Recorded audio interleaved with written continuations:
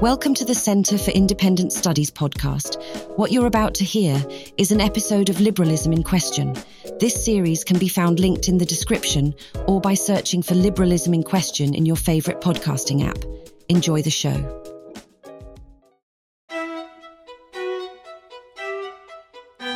Welcome to Liberalism in Question. My name's Rob Forsyth, and in this series from the Centre for Independent Studies, we look at liberalism today, its threats, its questions, its value, where it's going in its various forms. And my guest today is Jason Riley from the Wall Street Journal. Welcome. Jason, you've been writing columns since 1994 and have written many books, but I notice that you constantly criticise liberals. Yes. What does liberalism mean in America? Because I think it means something different than what I meant in Australia. It does. In fact, not just something different, it probably means something close to the opposite of how you use the term. So when we discuss liberals in America, what we're referencing is what you would call the Labour Party here in Australia. So that's the difference. We're talking about different views of the role of government. And a liberal in America is someone who believes in a large role for the government to play in all kinds of matters in the lives of citizens. And so large taxes, large welfare state, and on downward from there. Whereas I'm here, we use the term to mean almost the exact opposite. Yeah. Classical liberalism, while it's seeing an important role for government, is very interested in the society itself without government creating wealth, organising itself and so forth. Right. Do you know why the words mean so different? How'd that come from? Well, because it's bizarre to me that they could mean exact opposites. The use of the word liberal has changed over the decades in America. The people who call themselves liberal today, and to some extent call themselves progressives, used to call themselves progressives in the first part of the 20th century exclusively. If you go back to American presidents in the early 1900s, like Teddy Roosevelt and Woodrow Wilson, they were known as progressives. And that is a term that fell out of favor after the rise of the eugenics movement and culminating in Nazism. That had a taint to it, progressives. And so they stopped calling themselves that and started calling themselves liberals. And that is stuck for a time being. Today, some of them, the more extreme liberals, call themselves progressives again, now that the term has lost some of its taint. Well, so today, the terms progressive and liberal are used almost interchangeably. Well, what do actual liberals call themselves?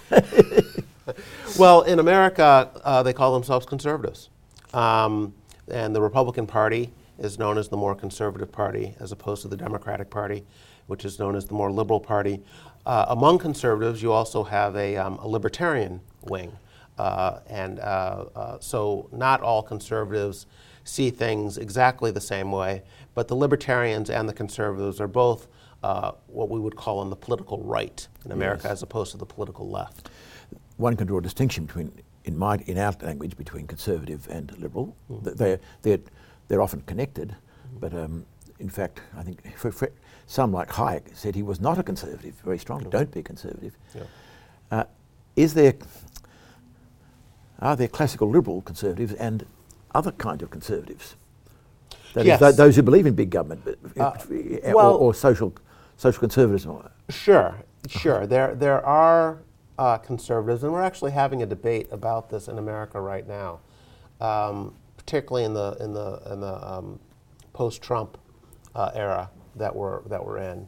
I mean, some people say it's not quite post-Trump era; it's still the Trump era, and there's an argument for that. But maybe that's a different conversation. We will see. But there is a sort of big government conservative movement in America, what I was thinking of, yes. And Trump would I think be part of that movement, and that would be quite distinct from the classical liberal that you're discussing, who wants to minimize the role of government in the lives of everyday people. Someone more in the tradition of an Adam Smith or a John Stuart Mill or David Ricardo, sort of a more free market conservative. Whereas you do have conservatives who want to use government to achieve more conservative social goals, policies. Yes, right, and so, yes, you do have some tension there. I notice right. you're often called a black conservative, as though there's something unusual.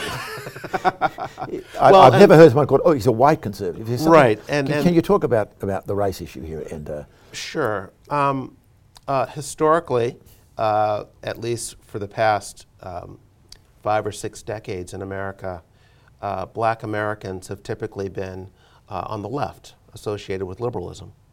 And so a black conservative is not very common in America, or at least black conservatives who identify as such are not very common. Well, in other words, I think there's a strong case to be made that there are plenty of black Americans who share conservative views, but don't self-identify as a conservative.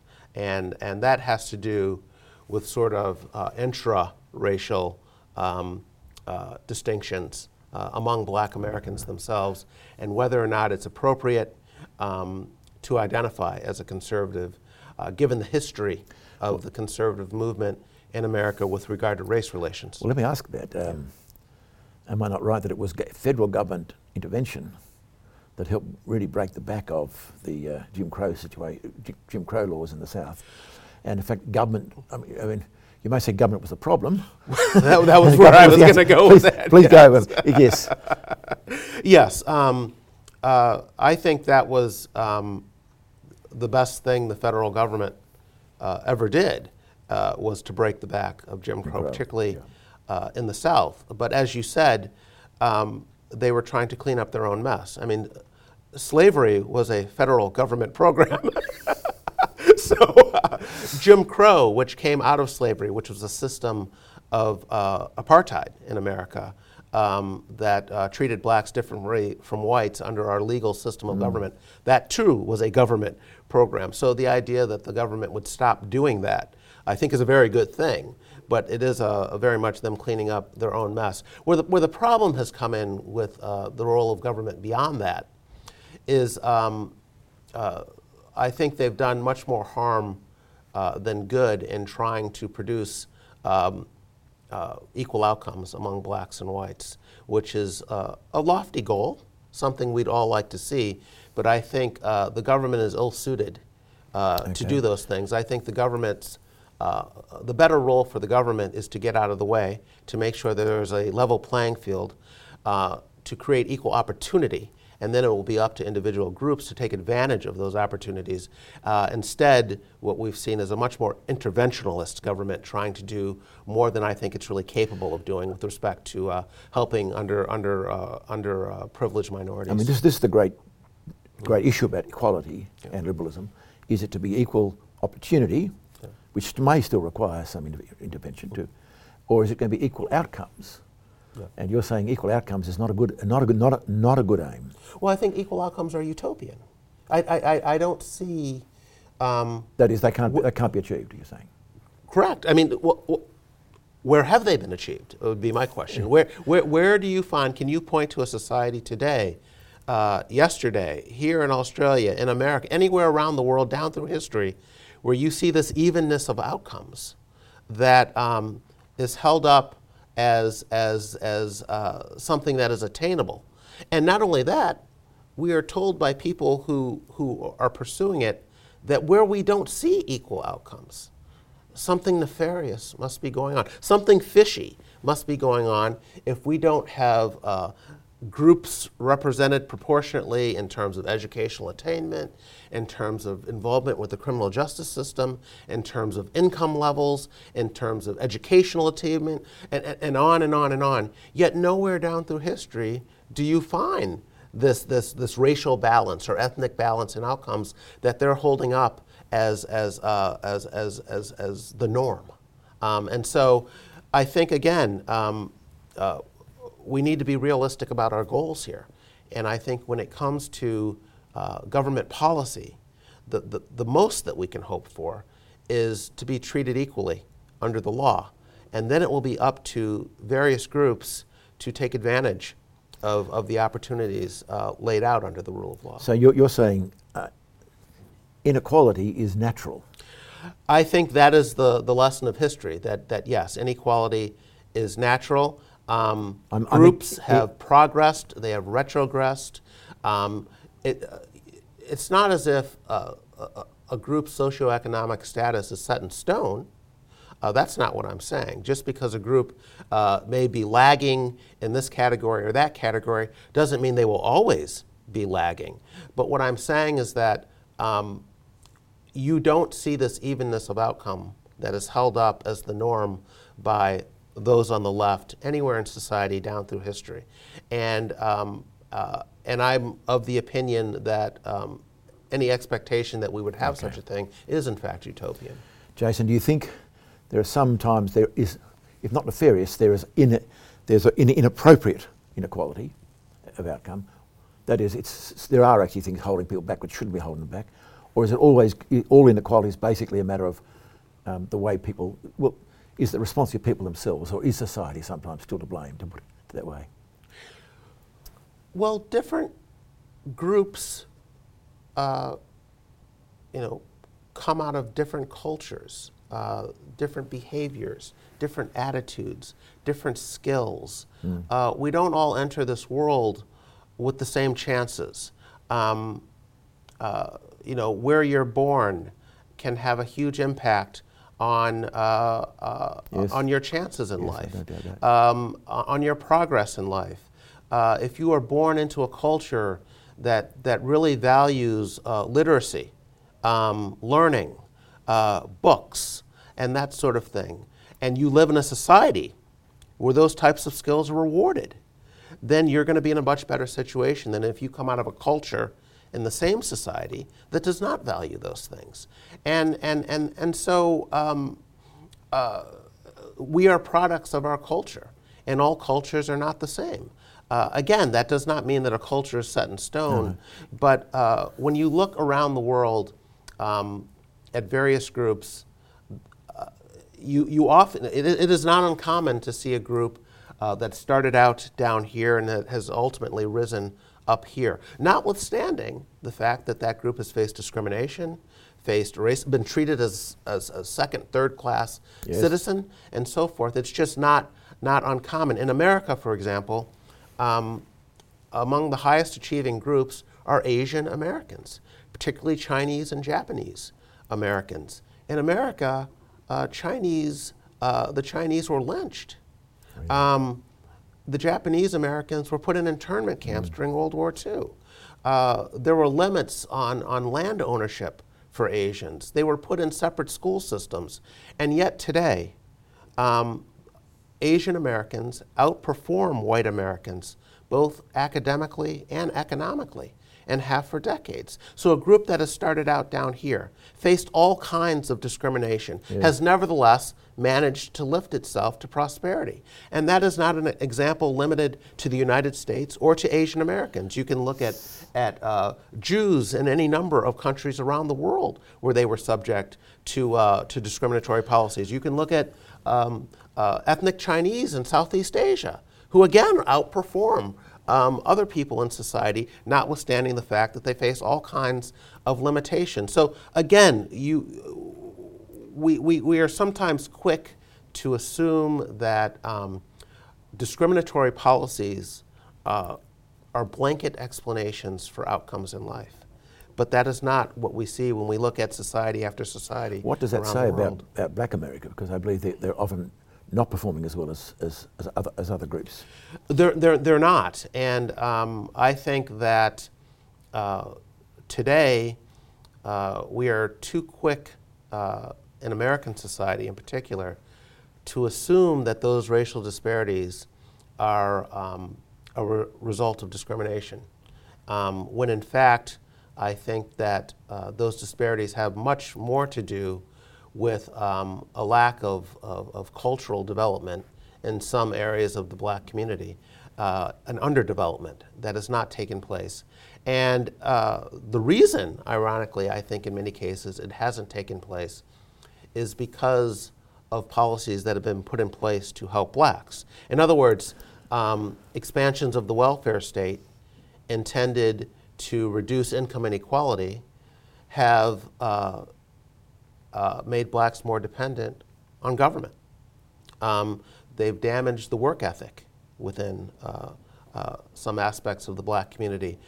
So these are well-intentioned policies, but they have wound up subsidizing harmful behaviors that I think have held blacks back far more than any discrimination has held them or legacy of slavery, for or example. legacy of slavery, yes. I've heard people say that the breakdown of marriages is a crucial factor. Yes, exactly, and that's a very good example of the use of discrimination as an all-purpose explanation.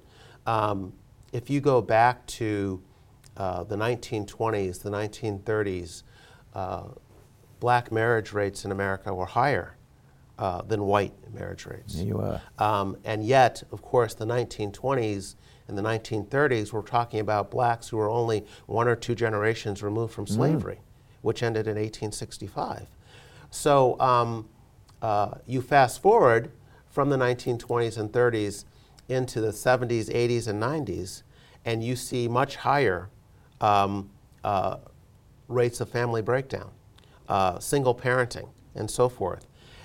Now, how can you attribute that to the legacy of slavery when you had better outcomes in the black family in the 1920s and 30s? Yet that is what is commonly done. I'll give you another statistic that sort of undermines this legacy of slavery argument. Black poverty in America is usually about 1/3 higher than white poverty. Right. But among black married couples, the poverty rate in America is in the single digits. So what is driving poverty in America? Is it discrimination and the legacy of slavery, or is it attitudes towards marriage in the black community? There you are. Yet that is a question that is seldom asked when we are discussing what is driving poverty in black America. Because, of course, it's seen as blaming the victim, and so people shy away from cultural explanations of racial disparities and jump very quickly to this must be something that someone is doing or that society is doing to black people. This can't at all reflect the behavior of blacks. Now, the reason you're conservative in the sense of you believe in a lesser role of government, you've shown me what's wrong. You've said that many explanations for government involvement are unhelpful, in fact, counterproductive at times, some of the government outcome. What's the positive reason why you believe in a smaller government? Well, I like to look at history and data. I take a more empirical approach to looking at what has worked and what has not worked. And in my reading of the history of blacks in America, I saw much faster progress when the government was playing a much smaller role. So if you go back to the 1920s and 30s and 40s and 50s, you saw blacks increasing their levels of income at faster rates than whites. You saw black incomes rising at faster rates than whites. Is this in the South or the North? Is it? This is all across the Despite country. Jim Crow? Despite Jim Crow, despite much more racial discrimination in society and attitudes than you have today, you saw faster black progress than you've seen in more recent decades. And that tells me that that a lot of the programs put in place to help blacks have been interfering with that internal self-development that I think needs to take place. In other words, I think culture, human capital, attitudes, habits, behaviors are far more important in the advancement of a racial or ethnic minority group than special consideration or special treatment by the government. And unfortunately in America, the liberals take... Your kind of liberals, yes.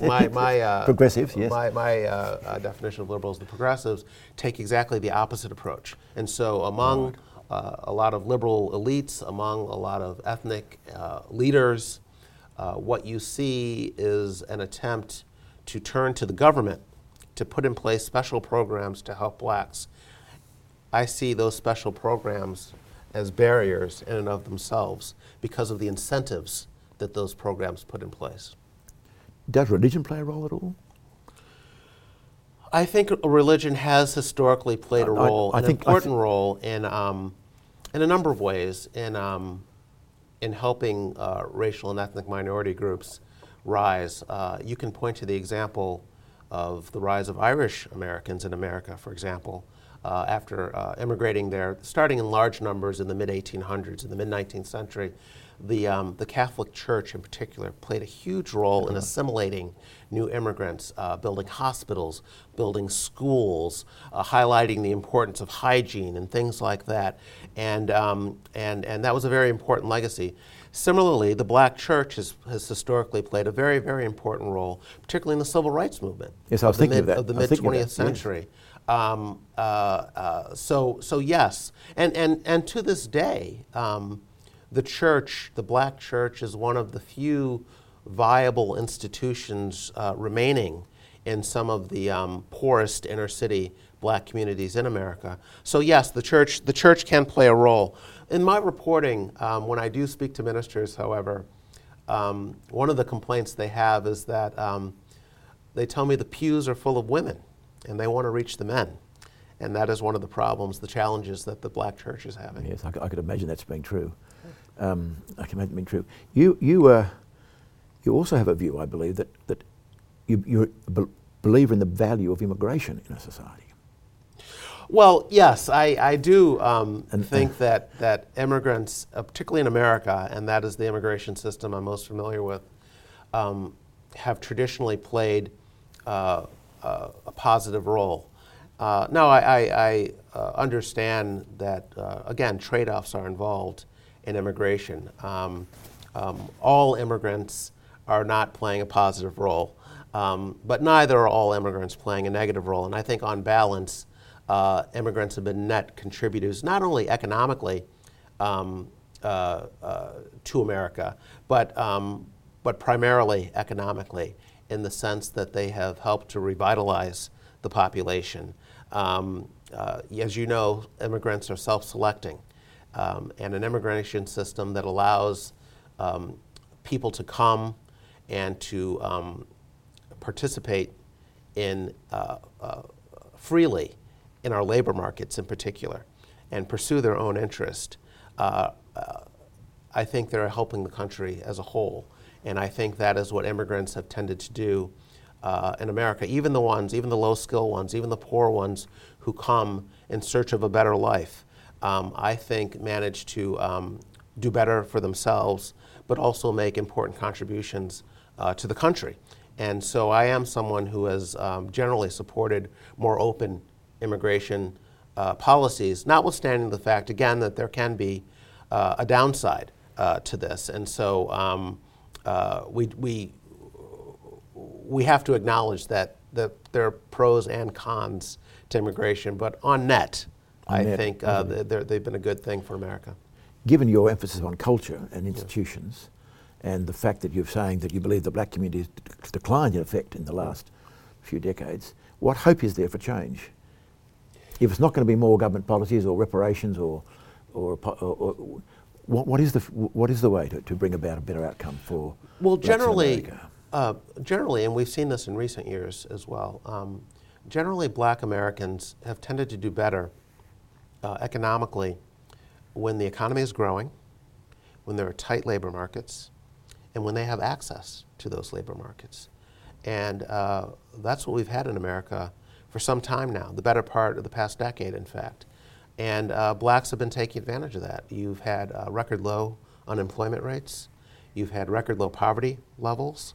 Under the previous administration, under Donald Trump, prior to COVID, we had a period where black wages were rising at a faster rate than white wages. This all comes as a surprise to me. The image I have is the opposite. Yeah.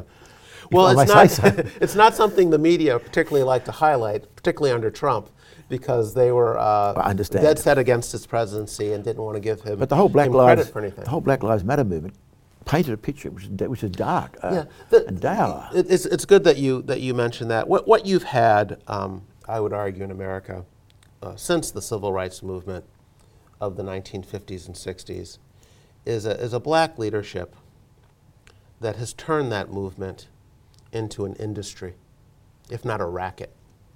Right. And they raise money, they stay relevant by pretending that nothing has really changed in America for blacks since the 1950s and 60s. For them, it's always 1950 in America because that's how the activists raise money.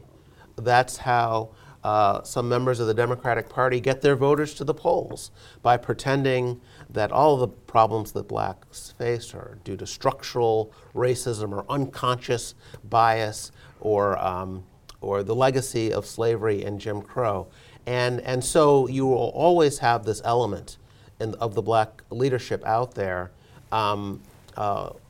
selling this line to black Americans, notwithstanding the fact that a tremendous amount of change has taken place, and notwithstanding the fact that the civil rights movement, the civil rights battles were fought and won a long time ago by the right side.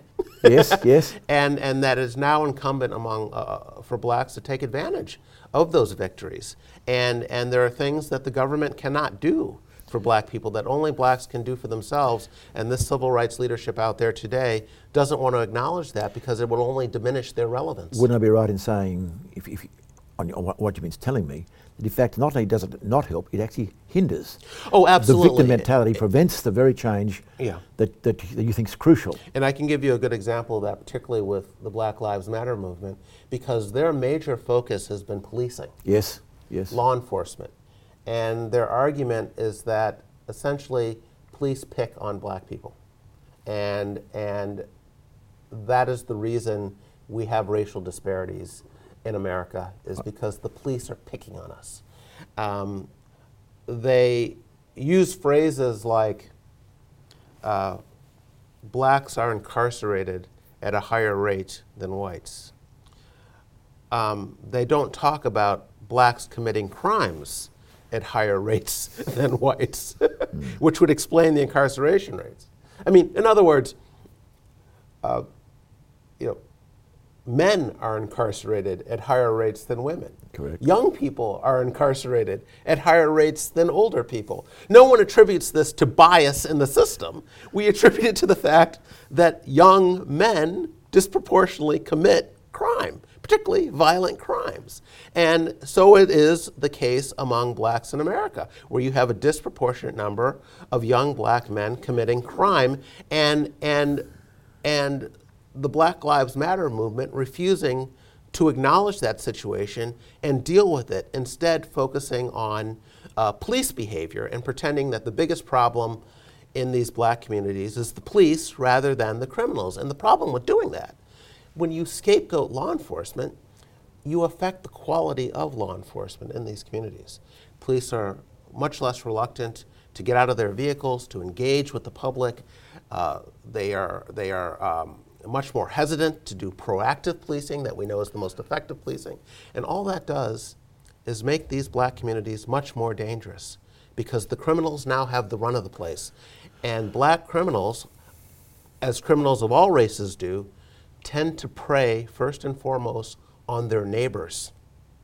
Yes. And so to the extent that you are scapegoating police, you are going to promote less effective policing, which is only going to hurt the law-abiding members of these black communities, who are most of the members of these black communities. So the efforts of the Black Lives Matter movement to target police is only hurting the black community writ large. And that's a perfect example of a civil rights movement being completely out of touch with the needs of everyday blacks. Because if you do polls, and there have been plenty of polls done of black people who live in these communities, and ask them, do you want less policing in your community? They say, absolutely not. We want more policing. And yet you have a black leadership out there calling for less policing. And there you see this disconnect. And also white fellow travellers who are interested. Yep. I mean, the Black Lives movement is very much a white movement as well. Question about you personally. Have you always held these weird views? I guess to some extent. I have. I mean, as a child. What I'm asking is, why are you not like the other parts of black leadership? Well, that's a good question. I guess in terms of my upbringing, I wasn't raised in a particularly political household. I mean, we didn't sit around the dinner table at night discussing politics in my family, but I was raised in a deeply religious household. So there was a sort of social conservatism there, and there was also an emphasis on personal responsibility and personal behavior being a big deal. That was something my parents instilled in me and my siblings at a very young age. So I guess it might have started there. I wasn't raised to blame my problems on other people. I wasn't taught to do that from my parents. And in college, is when I really started to become a little more political. I worked on the school newspaper and discovered some writers like Thomas Sowell.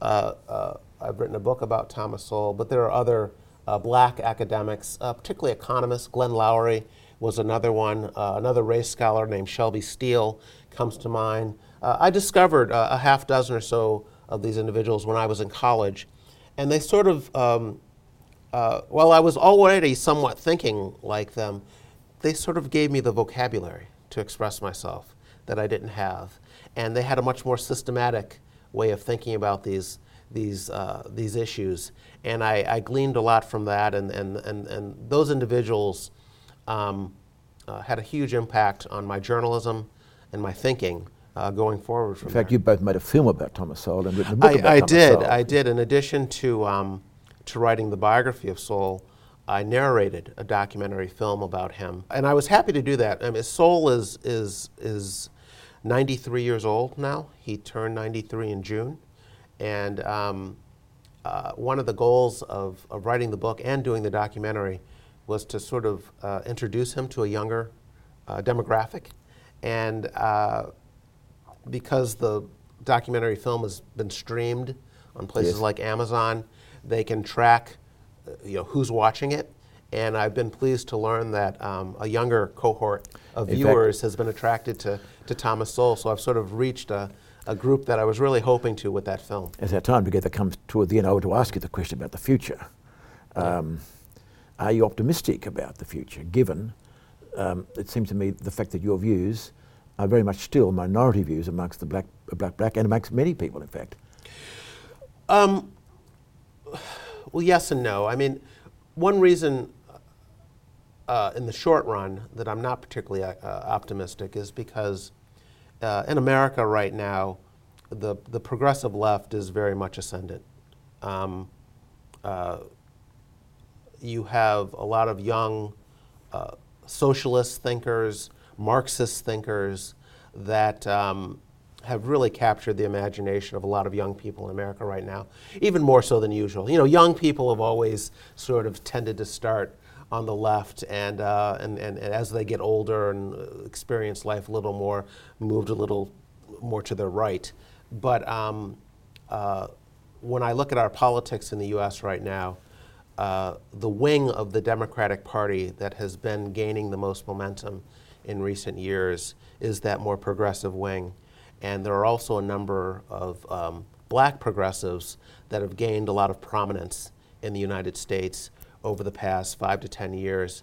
And so in the short run, I'm not optimistic. Why I think is we feel that? that I have our work cut out.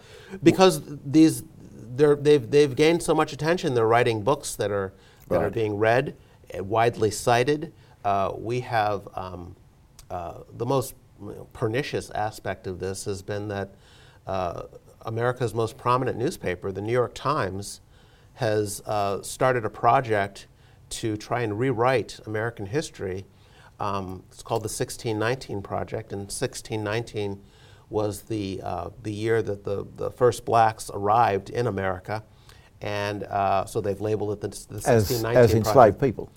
Well, there's some debate about whether okay. they were enslaved or Okay. indentured servants. Okay. The first who came, many historians believe that they weren't enslaved. Right. They weren't slaves. They were indentured servants. Later, Yeah. arrivals became slaves. But in any case, there is some agreement that the first blacks to come were 1619. And in any case, the point of this... The cultural New swing York- you're saying is towards the progressive still, strongly. It's toward the progressive still, and it's and this particular project is trying to reframe U.S. history and place slavery at the center of it, and it's gained a lot of momentum. In other words, this group is saying that what makes America unique is its slave past, and some of us on the other side say, no, that is not what makes America unique. Slavery has existed, through societies all over the world, thousands of years before the creation of America. What makes America unique is emancipation, not slavery. It's how fast we went from slavery to a Martin Luther King, to a black president. That's what makes America unique. And yet there's a move to center slavery. You said short-term pessimistic. Are you long-term optimistic then? Well, I mean, am. Let me put it this way. If you're right, and I think you are, these solutions being offered by the progressives will not work. They therefore, won't work. But there come a time to say, well, we're still no better. Maybe something else. That is one reason. It will take a generation. Maybe not that long, but that is one reason to be optimistic. That simply these policies don't work, and they obviously don't work, and so people will be looking for something else. Another reason to be somewhat optimistic is that I think the progressive pendulum has swung too far. In other words, we are having conversations in America right now where people are calling math racist, where people are calling punctuality white supremacy. We're having conversations where people who swam on the boys' team last year are swimming on the girls' team this year, winning all the races, and no one is allowed to notice. And I think for the average American, that is a bit much. I think we are tearing down statues of Abraham Lincoln and George Washington and Thomas Jefferson and erecting statues of George Floyd. And I think that, for many Americans, is a bridge too far. Overreach. And so that is one reason that I'm optimistic that people will say enough of this nonsense. Jason Riley, thank you very much. I'll be speaking with Jason Riley from the New York, I'm about to put you in New York Times. That would be a terrible thing to say to you. Terrible thing from the Wall Street Journal. Thank you. Thank you very much. This has been another in the series Liberalism in Question. I'm Rob Forsyth. Thanks for watching. If you enjoy this content, please consider joining us by becoming a member of CIS. You'll be part of Australia's growing movement towards free markets, individual liberty, cultural freedom, and a limited government. Join today at cis.org.au/membership.